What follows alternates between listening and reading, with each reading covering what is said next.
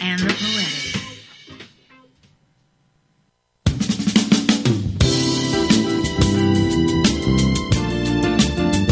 You're listening to the City World Radio Network, high-definition digital radio broadcasting from the city to the world. www.cityworldradio.com.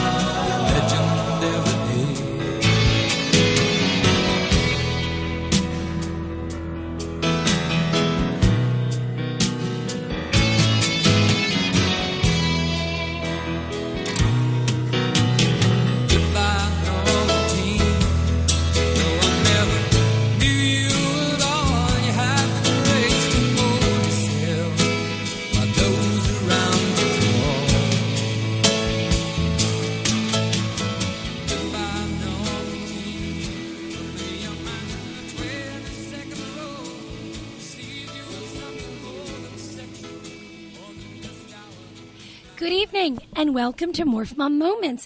We've taken a little bit of a vacation, so it's very exciting to be back tonight. And I'm very excited with the guest that we have tonight. And I'm just thrilled to share his story and what's about to come. So welcome and thank you for all coming back. Quickly, Morph Mom Moments for those of you who are new to this station and to what I do. My name is Kathleen Smith. I started Morph Mom about 5 years ago, was a former prosecutor many years ago, then a mom, and then couldn't figure out what to do.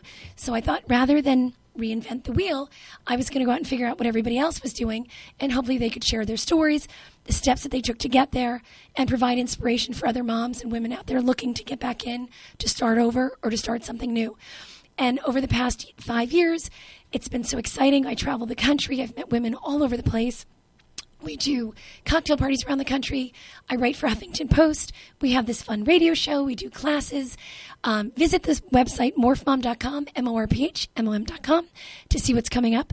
But what's so exciting and really, really fun about Morph Mom is the radio show and the guests that I get to meet. And one such guest is on with us tonight. And it's an absolute honor, and I'm thrilled, and I'm so excited.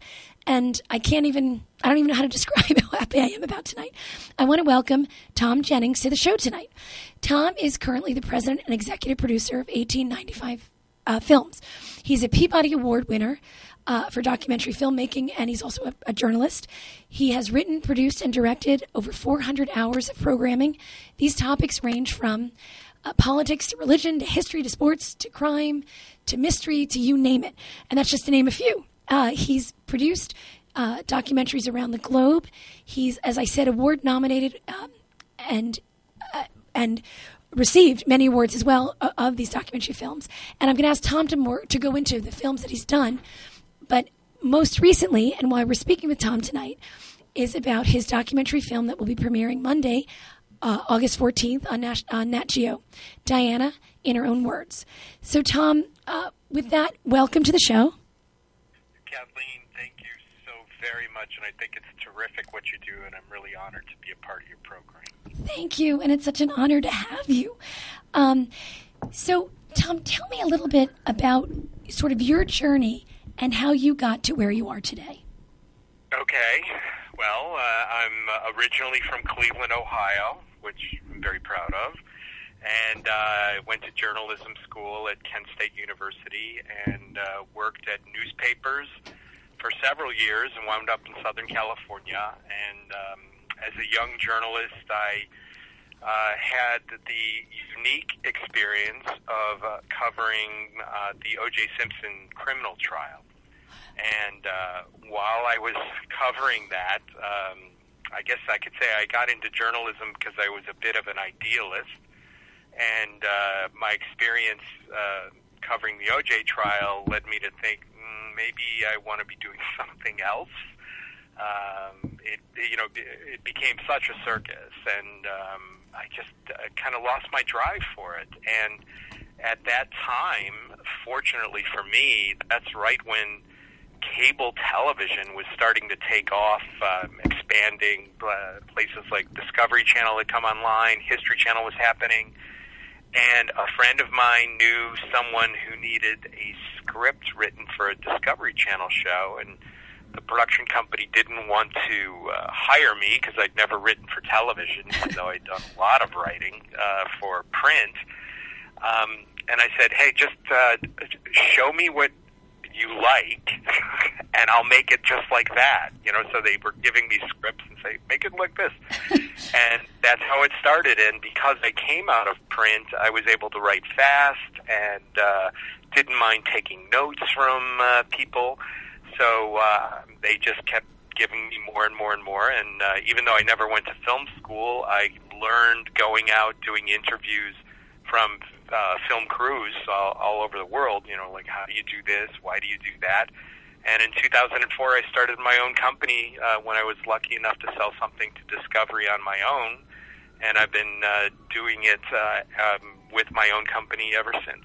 So exciting. I remember I was back in the prosecutor's office during the O.J. trial and just watching it every minute of as much as we could get of it. And I guess that was the first time, really. That was sort of the first introduction into the cable realm of sort of experiencing something live constantly. Yeah, it was on 24/7 back then. Yeah. When it was happening, it was, people call it the first reality show, and I think that's probably a pretty good description. Everybody knew the characters, and, it just was, you could not escape it when it was on. Right. And it was, I never was invited to more dinner parties in my life than when I was covering the O.J. trial. But I just, when you're there, it's like, anything else. It's like if you live in New York City, you never notice the Statue of Liberty. Well, when you cover the O.J. trial, you kind of get really sick of talking about O.J. after a while. Right. That's exactly what happened to me. So when you made the switch, so you started your own company. How do you begin? So now you've switched from journalism, you've switched to documentaries, and you've written now. But how do you know where to start? Well, what it is, it's kind of like a blending of art and commerce. You have to figure out what it is the networks are looking for. What's their audience? What are the development executives at various networks? What do they want? And then what is it that you want to make? And you have to find kind of a balance between the two. And fortunately, having been a reporter and kind of being a generalist, it's like, okay, well, do you want science now? I could do something on science, or do you history? Not a problem. And so it's figuring out who wanted what when, and then tailoring my ideas. Oftentimes, especially when you're starting a production company, you have to go to the networks and pitch them. You have to convince them that you've got something that no one else can get, right, and something really unique and fun that they definitely want to commission from you. And it's actually a very long and arduous process, but if you stick with it, it definitely will work out, and it's worked out for me. And I'm able to continue doing kind of like a quasi-journalism with the types of programming that I get to do. It's not always easy, especially with the rise of reality.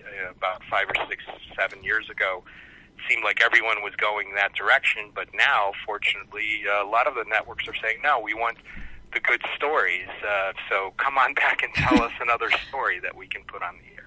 So when they do that, do you have ideas in mind? Now, will you say to them, here's something we could do, here's something, or do they identify and say, we want something historical this month, or, not this month, I guess it takes a lot longer than that, but this is what we're looking for?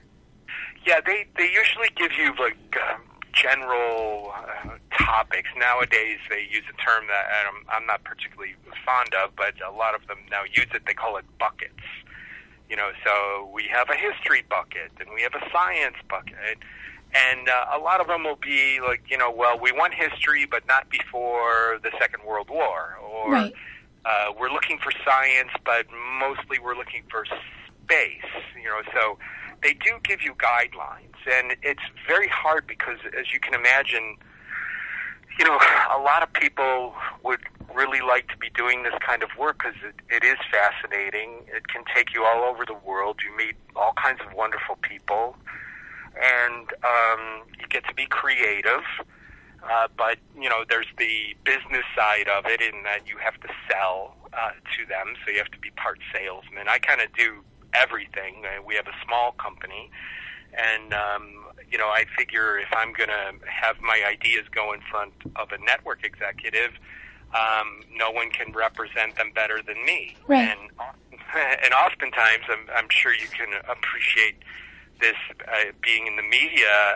You have to think on your feet because you'll have something that they kind of like, but they'll want it tailored a little bit. And if you can figure out how to tailor it in the moment, then the conversation continues instead of going away and getting at the back of the line and hoping to get their attention again. So it's it's a challenge to sell it, and then it's challenging to make it, and you're given a particular budget that you have to stick within. So there's that balance between art and commerce, and trying to make your vision, if you want to call it that, what you would like it to be, fit what a particular network wants it to be, and then do it for the price that they are able to pay.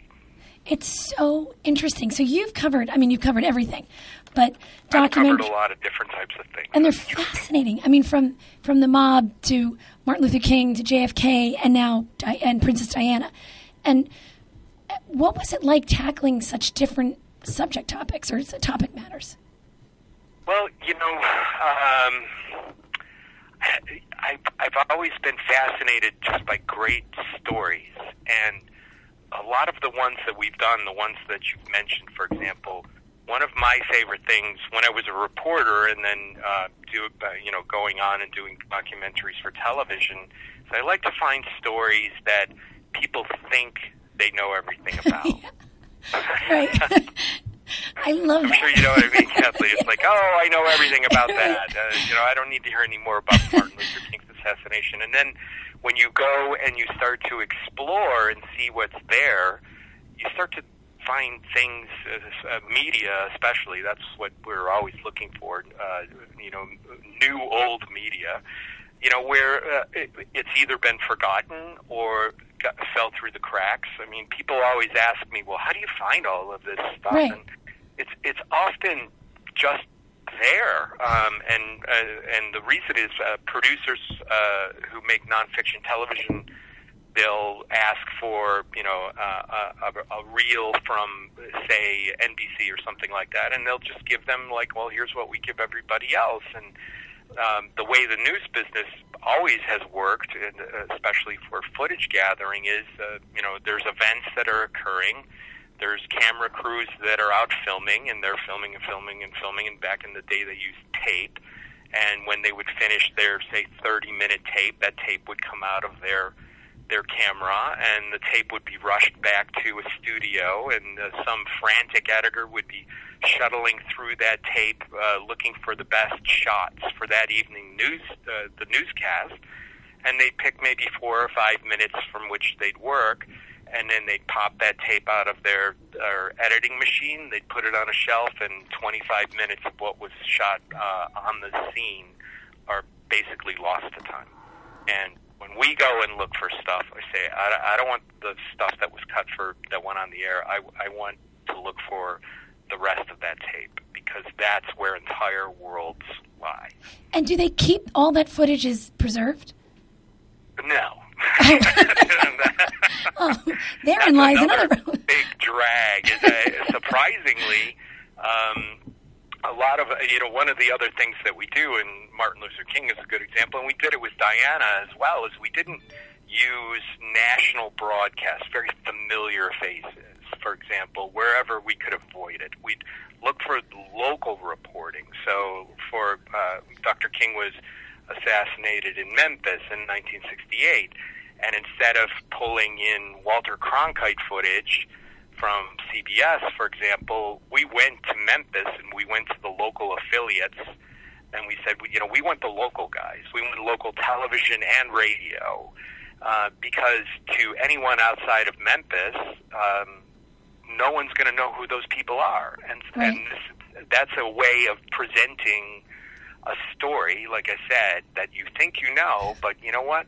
A lot of other people reported on this. They had other points of view, meaning, their cameras were somewhere else, and we're going to show it to you in a way that's going to feel completely brand new. It must be so exciting when you find that snippet or that reel or that... Oh, my God. It just has to be the most exciting thing. It's, I don't know, part of the search, maybe it's because of my journalism background, but the search is part of the fun of it, because you find things in places where just people have never bothered to look. A film we did for National Geographic that actually led to this one with Diana, we did, going on 2 years ago, we did a film on the Space Shuttle Challenger disaster. And these archive films, we're doing a lot of them now because they've become very popular. We don't do solely that, but, we're going to certainly give the networks what they want. They have no narrator, and there's no interviews. We don't go out and interview experts and say, tell us what it was like, right. Or we try and find the media from the time, and then we stitch together and everything that we can possibly get our hands on from, in this case with Challenger, NASA recordings and their behind-the-scenes video, certainly television reports that were going on. And a good example of this, and it's really just trying to think outside the box as storytellers, is, sadly, one of the astronauts on board the Challenger was the first teacher in space, Krista McAuliffe. And Krista was from Concord, New Hampshire. And I had looked at other documentaries about Challenger that were done prior to ours. And, it's a lot of the typical kind of coverage that we're all used to seeing, especially from that terrible day. And I thought, I wonder, if there's some radio station in Concord, New Hampshire, where Krista was from, that covered this. And sure enough, we called up there, and there was a small radio station where the news director at the time, because Krista McAuliffe became an international hero when she was named to the program, they made it, their mission for that year to follow her around and to report on her and to, celebrate her because she was a hometown hero. And they had kept all of their Challenger coverage from when Krista McAuliffe was, named to be the teacher in space, all the way through to their own live reporting from Cape Canaveral when the Challenger unfortunately exploded. And so what happened was we wound up having a brand new voice. The guy's name was Jerry Little. He was the news director, and that was like the cherry assignment for that year. And when we called, the archivist at the station couldn't believe that National Geographic would want to feature their archive. I think he literally said, no one's ever asked us before. But yet here in Little Concord, New Hampshire, was some of the most amazing coverage of this international event, and no one had ever heard of it. So as far as storytelling goes, there's always another way in, and there's always another way to give you a fresh perspective, and that's what we look for. And what must be so exciting about that also is to that station, that town, that city, to highlight all the work that they had done on this also. That's, I think, as you're finding all this amazing footage and things that are untouched, all these people out there have worked so hard on this, have done that, and it must be so exciting for them as well to be recognized in this way. That all their hard work has come to mean something. I don't know. It's just so exciting both ways, I think. It's thrilling, and it's thrilling to work with them. And they you're exactly right, Kathleen, that they put their heart and soul into this, and because they were a very small market, outside of their market, nobody really knew what they had accomplished, and what they had accomplished was as good, if not better, than any of the nationals had done, because it meant so much to them. And to be able to find that and then to draw attention to it, and to, even though it was a very sad story, but to celebrate how they did their reporting at the time and commentary, it gives me, a great thrill because, I was a reporter. I worked for small papers when I started out, and I know what it feels like to do something really great and wonder if anyone's paying attention. Oh, it's thrilling what you do.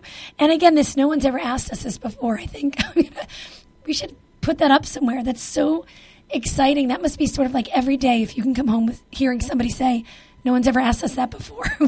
Something good is to come. You know what? It happens a lot more than you would think. The only I don't even want to call it a difficulty, but the only frustration is there's just not enough time to do every story that I would possibly want to do, because you could revisit almost anything and find great material. And that's what happened with Diana. People, as you know, Diana, this is the 20th anniversary of her passing in Paris, and you can't escape Diana films. They're everywhere. They're overseas. They're here in the United States. The major networks are running two-hour specials back to back. It's everywhere. And so one of the things that we tried to do with her was to find a new way in, and I think we were able to do that. And I think your listeners, if they tune in, which I hope they will certainly be surprised on Monday night. There is no question everyone is going to be tuning in. And by the way, everyone, it's premiering on this Monday, August 14th, Diana in Her Own Words. And Tom is the executive producer on this project, and it is so exciting because basically and Tom, tell me if I'm misstating this, but you have footage where Diana was aware of these interviews that were going on, and she is sort of the narrator of her story. Correct. The difference between our film and I can pretty much, and I hate to make generalizations, Kathleen, because they're almost always proved wrong, but in doing the Diana documentary for National Geographic that's coming out on Monday, I watched a lot of documentaries about Princess Diana. more than I care to admit. And the reason is, when you're doing these type of things, no matter what it is, you want to see what else has been done, and you don't want to, do we call it a retread. It's like, oh, you're just saying the same stuff over again in a different way. And so when National Geographic asked me and my company to do something on the anniversary of Princess Diana's passing, immediately I said, sure, that'll be easy. And they love this format that we do with no narration and no interviews, as do a couple of the other networks. And I said, yeah, it's Princess Diana. She was the most photographed person on the planet for a decade. Shouldn't be a problem. But within a few weeks, we were pulling in all of this footage, and it was, coming in left and right. We realized that we were hearing rumors, of course, from all the different archive houses, like, well, you're the 12th production company we've heard from today asking for that stuff. And we knew that, boy, we better figure out something different here other than looking for local footage out of small UK markets, which we wound up doing, by the way. And these tapes were created by Diana and a friend of hers named Dr. James Colthurst in 1991, because Diana had kind of reached the end of her rope with her marriage. She was very frustrated, and she wanted her story to be told, or at least to be told in a way that the public knew that, the fairy tale that everyone believed in was a lie. And so she asked her friend, James, who she had known since childhood, if he knew any journalists who would be willing to write a book about her. And you can imagine, being a journalist and getting that phone call. Because she had been very careful and walled off from the press in a way, other than all the photographs and things like that. But she certainly had been giving any kind of frank, upfront interviews. And Colthurst knew a gentleman named Andrew Morton, and so the way it wound up working was that Andrew Morton would write questions for Diana. Colthurst would go to Kensington Palace once every couple of months, and he was let in normally because they all knew him there. It was not uncommon for him to show up, and he would bring with him in a knapsack, he would bring a tape recorder. And so they would find some quiet room where no one was around, and James Colthurst would interview Diana. But because they were such good friends, the interviews became just chats, as they say in the UK. They were just conversations. They were two people telling stories. And when James Colthurst would finish each of these sessions, he would literally get on his bicycle, and he would ride off to a cafe where he would meet Morton. And he would hand the tapes off to Morton, and Morton would then transcribe them. And those tapes, turned out to be 7 hours of them, became the foundation for his book, which was published in 1992, called Diana, Her True Story. And a selection of pieces of those tapes were broadcast in a special in 2004, but nothing had ever been done with them the way we have. Our film, all these other films that are out and have been out for so long, it's like everyone else has had their say about Princess Diana. And this film, there's no one else talking other than the media from the time helping to explain what's going on. There's no one else narrating this story other than Diana, and that narration comes from those tapes that were Andrew Morton's source material. And to be able to assemble them in the way that we did, to have Diana narrate her own story, to me it became a magical experience, and it really, in a way, is far beyond anything else we've done in that format, solely because we have the person who the film is about narrating the film for us, and it fit together so well. It's almost as if she were able to sit down today and do the narration for us. It's really incredible. It's unbelievable. So how did you get access to those tapes, or how did you find the person that said, yes, you can have them, you can do this? Well, believe it or not, sometimes, and I am a big believer in this coming out of journalism, sometimes all you have to do is ask. And I called Andrew Morton's publisher, a very nice guy named Michael O'Mara, in London. And at first, they were like, you are one of 100 of people who have called over the last 20 years wanting to hear these tapes. But then he did hear me out. I'll give him credit. Michael O'Mara did. I said, look, we do these very differently. And I explained to him what we had, how we were going to do it. There wasn't going to be anyone giving their opinion.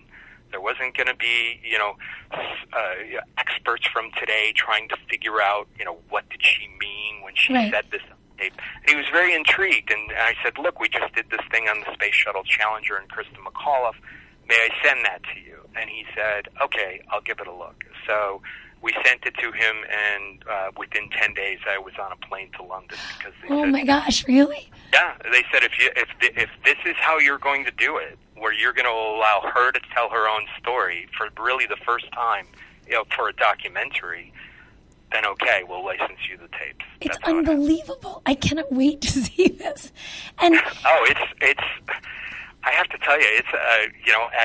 I try not to crow too much about my own work. You can do it. But Please. This one is a mind bender in the best of all possible terms, because if you have another minute, I'll tell you. Yes, please. Why I'm good until you, Thomas, as soon as you're ready to go. I don't want to keep you, but I could talk to you forever. I have some time. Okay. Yes, we do too. The thing that your listeners and viewers will find most remarkable, what we did is we went through her tapes and we wrote down all of the story beats, story points that she covered, of which there were probably 120, moments where she would describe a particular scene. She would describe how she felt. She obviously talked about her wedding. So what we did is we found the best stories that she told, and then we went to these lesser-known sources of footage in the UK, and we went to photographers as well, and we tried to find scenes that matched the story she was telling. So I don't mean to interrupt, but almost like you're watching this, and she's narrating what you're exactly seeing on the screen. And that does not happen very often with this type of programming. It almost never happens at all. And to have her being the one that's saying, here's what happened the first time I went out after the engagement was announced, and she wore this black dress that her husband-to-be, Prince Charles, hated because it was black and only people in mourning wear black. Well, we found some great reports about that evening, and Princess Grace of Monaco was there, and she talked about meeting Princess Grace.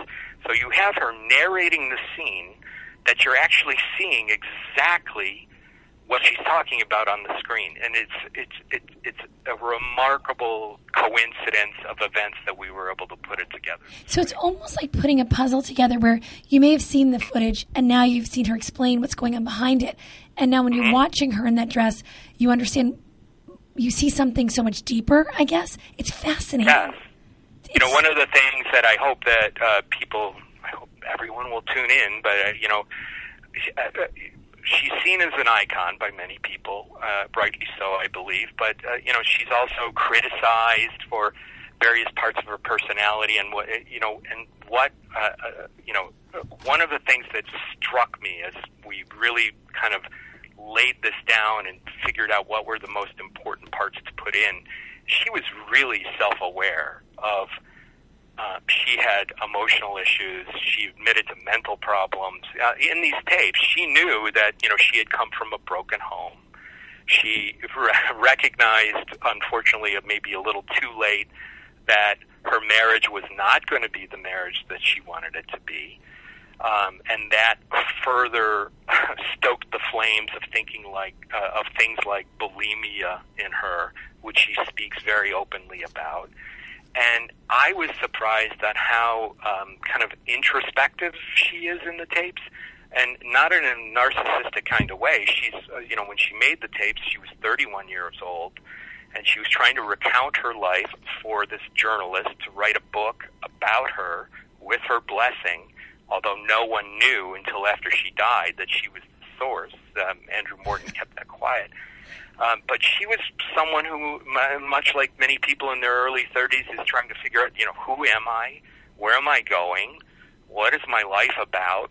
What is my purpose? She was always looking for a way to set herself apart. She considered herself a bit of a rebel.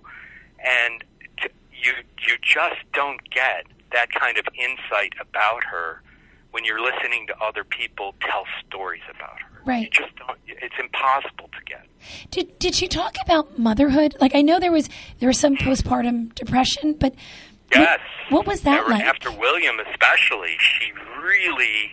That was one of the things that surprised me as well. She, regarding motherhood, especially for your audience, I mean, she talked very openly about how much she suffered from morning sickness, first of all, and then she mentioned something which is in the film, which surprised me. She said, well, one reason that Charles had a problem with her having morning sickness was that no one in the lineage of the Windsor family had ever had morning sickness before. At least that's what she was told. You're kidding. I find that hard to believe, but that's what she was told, is like, we don't get morning sickness in this family. And then after William was born, she does talk about how, she was so happy and so joyful. And she describes the scene. One of my favorite little moments is when she said, William was born. She said everybody was high as a kite, and they're all outside the hospital in Buckingham Palace, and they're, doing that pub chant that they do, it's a boy, it's a boy, it's a boy. And it's just this lovely moment. And then she talks about leaving the hospital, and the depression sets in.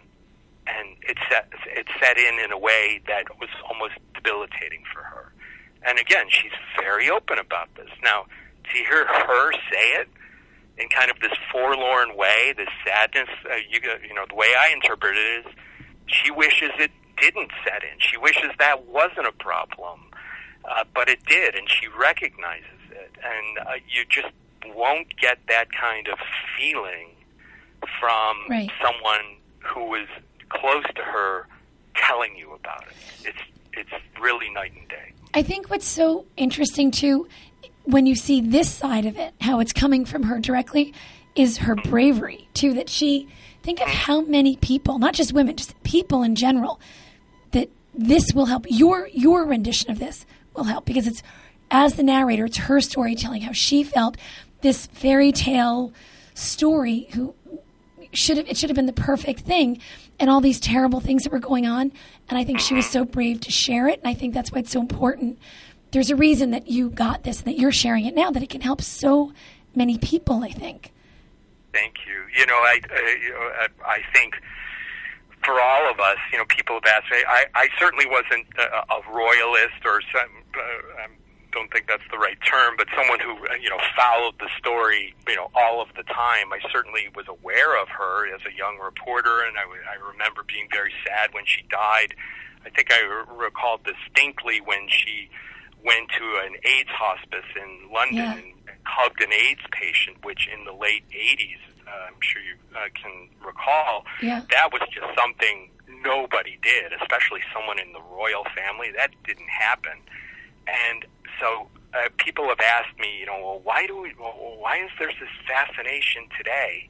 And, I think there's a lot of noise surrounding her. A lot of these films are, it's just like, boy, oh boy, the same stuff. And it goes back to your question about how we wound up where we're at and why I'm talking with you now. Is because we really wanted to do something different. If we were going to do something about her, we felt like it had to be different. But the reason, in my opinion, this is my opinion, why we're still fascinated by her is that she, as you said, she represented the fairy tale. She represented her wedding was broadcast around the world. Almost 800 million people watched it. Her funeral was watched by 2 billion people, a third of the world's population at the time. And people wonder why. What was it about her? because, her impact was great in that she was able to reach out and remind people about what's good in life. But, it wasn't like she invented the internet either, so why her? And for me, after studying her through these tapes and her words and all of the footage that we had to look at, she represents what we all grow up with when we're small children.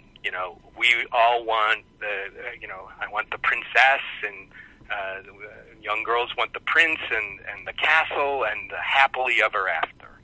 And for a long, long time, she was that person until that book came out, until these tapes were made. She was the happily ever after.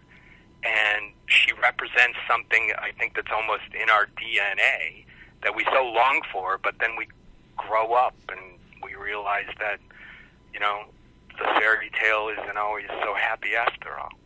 And it's funny, when you're saying that, I remember I was at tennis camp. I remember watching that wedding, staying up. I don't remember what time it was shown in the United States, but everyone was up watching it, and that dress and everything about it, it was perfect. The dress was perfect. Everything was perfect. She pulled that thing. God bless her. And just everything was perfect. And then as we get older and things aren't perfect and nothing is perfect. And that's what I think, or as a mom, or, I'm almost 50 now, and as a mom, and I can't wait to watch this, because what I now admire about her most, and what I think what you've done will present it so well, is that she wasn't perfect. And that makes, I don't know, I think it makes her so much more relatable. It makes us admire her even more for her strength. Again, as I said before, her bravery to come out with this. And that's why I think your piece, or your documentary, which again will be on this Monday night on National Geographic, is so important to everyone. Hearing it from her makes everybody else who's gone through something or going through something say it's okay. If Princess Diana could get through this, I can get through this. Correct. If she could get through it, then, I certainly can get through whatever's facing me today. You're correct. And, yeah, I think that's in one aspect of who she is and why she still inspires people. It's a remarkable thing. But I think that's what you should take credit for. That's what I think is so important about what you've done. Because as you said, she's Princess Diana is the narrator of this story of her life.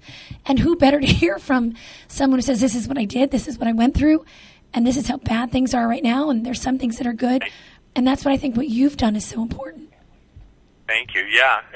When we got the tapes, just so to kind of wrap up the whole story, what I immediately, after the first listening to them, I knew that this was significant.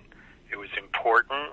It was a part of the historical record, and we wanted to treat her recordings with great respect and to present them in a way that would be fair to her and to the story and to everyone involved with the story. And we worked very, very, very hard to do that, and I think we accomplished it. I have a question. So you're presented with hours and hours and hours of this footage and the tapes.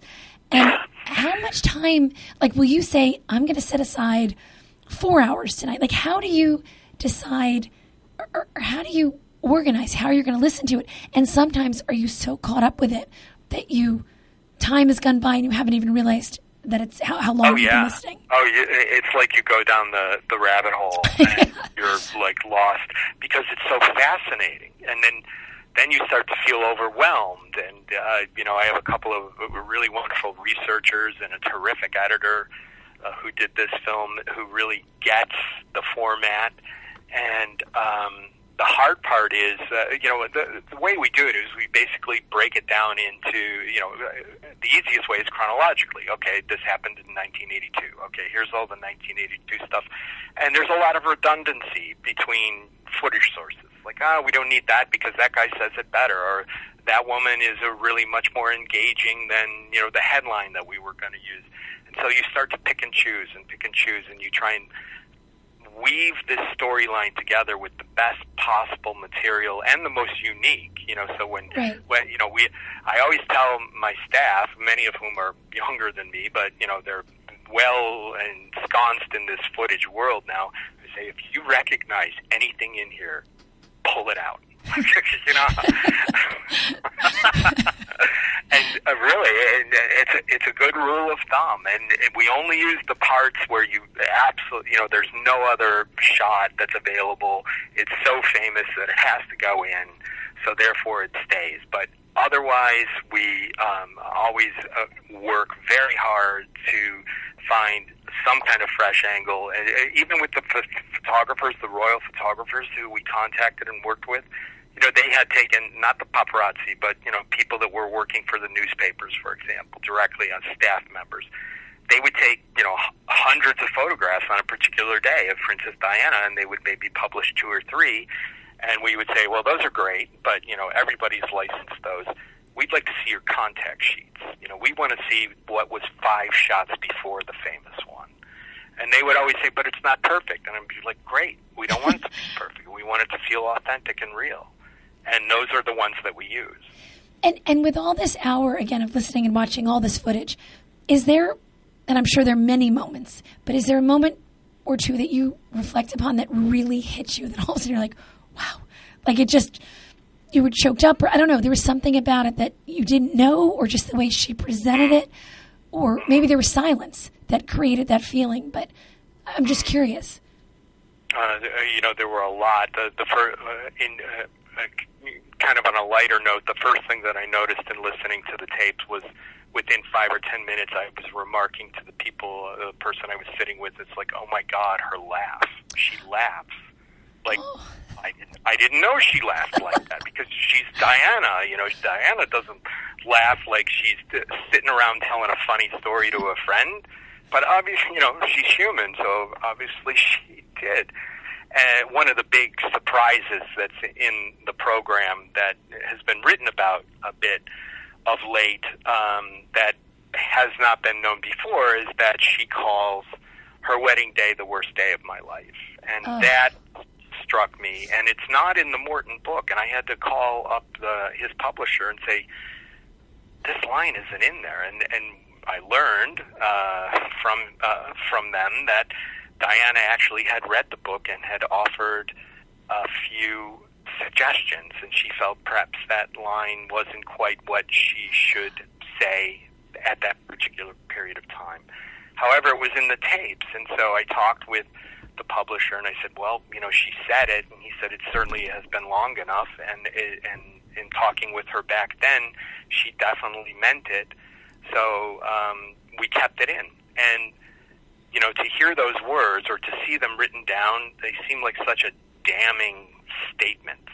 You know, it's so, you know, it's like the headline, you know, Lady Di says wedding, worst day of my life.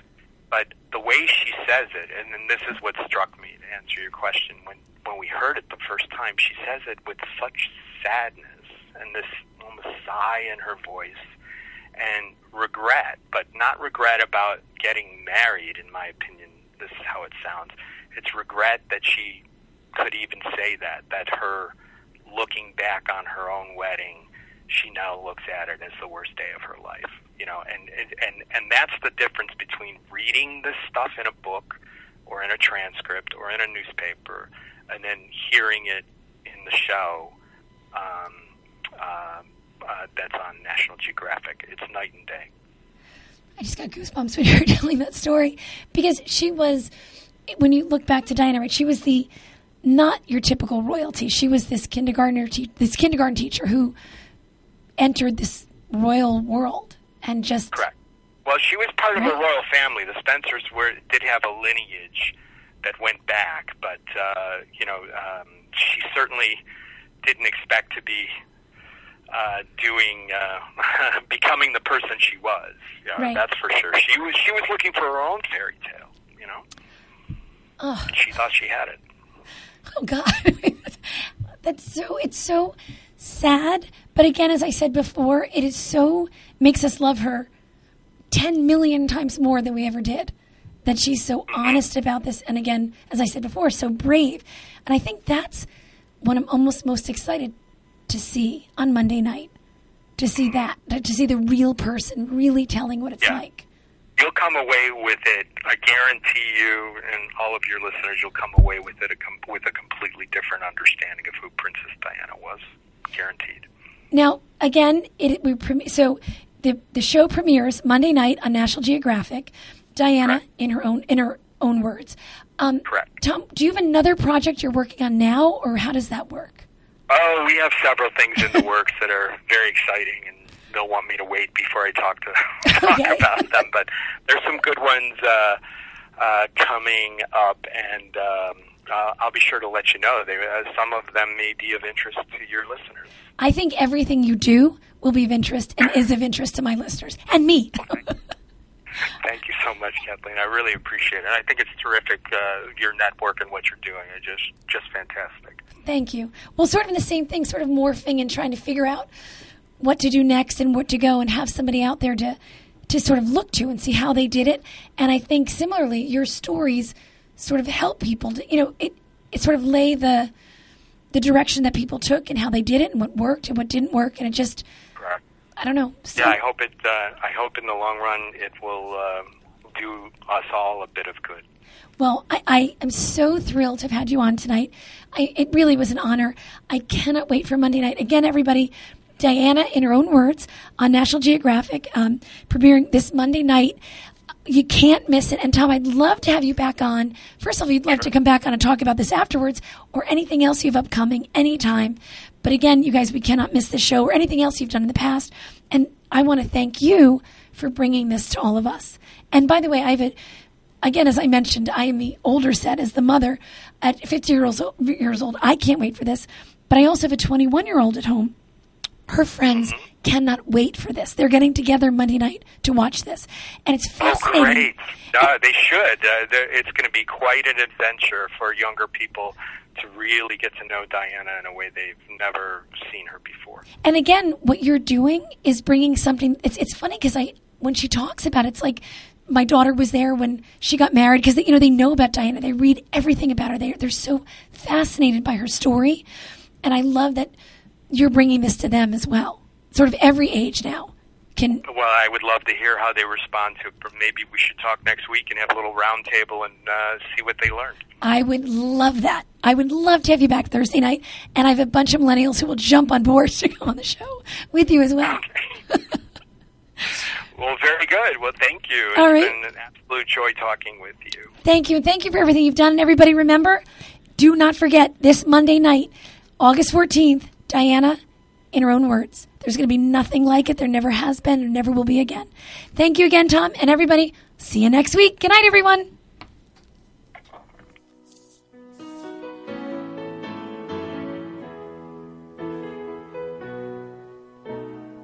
Goodbye, England's rose.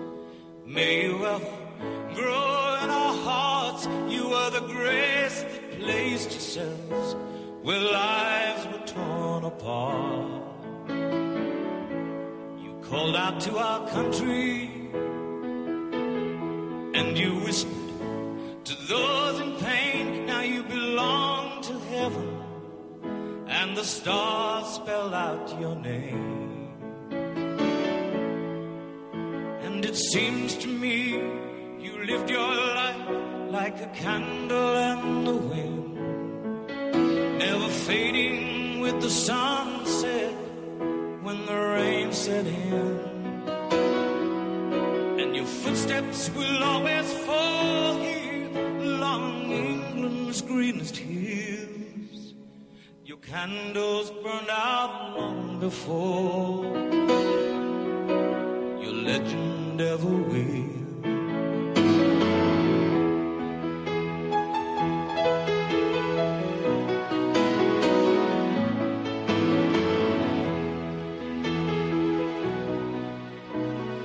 Loveliness we've lost, those empty days without your smile. This torch we'll always carry for our nation's golden child.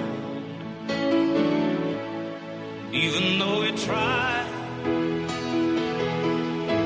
the truth brings us to tears. All our words cannot express the joy you've brought us through the years. And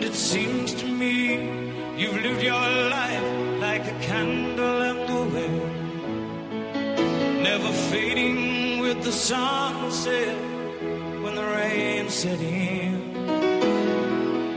And your footsteps will always fall here along England's greenest hills. Your candles burned out long before your legend ever will.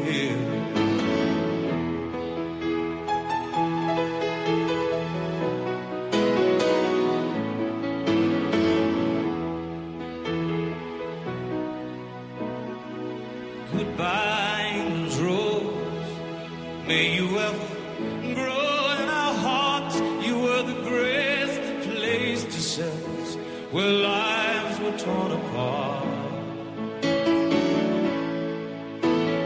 Goodbye, English road, from a country lost without your soul, who missed the wings of your compassion more than you will ever know.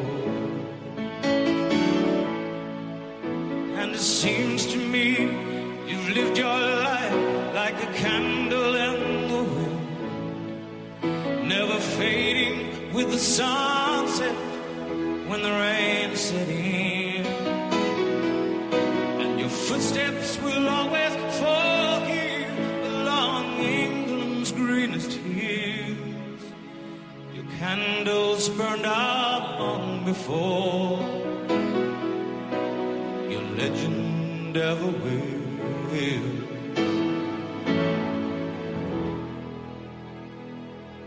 Need affordable rehearsal space? Ready to record that hit? Want to learn new skills or repair an instrument? Host a listening party or just jam? Well, at Funkadelic Studios, we got you covered. Whether aspiring or renowned, join the Funk fam today.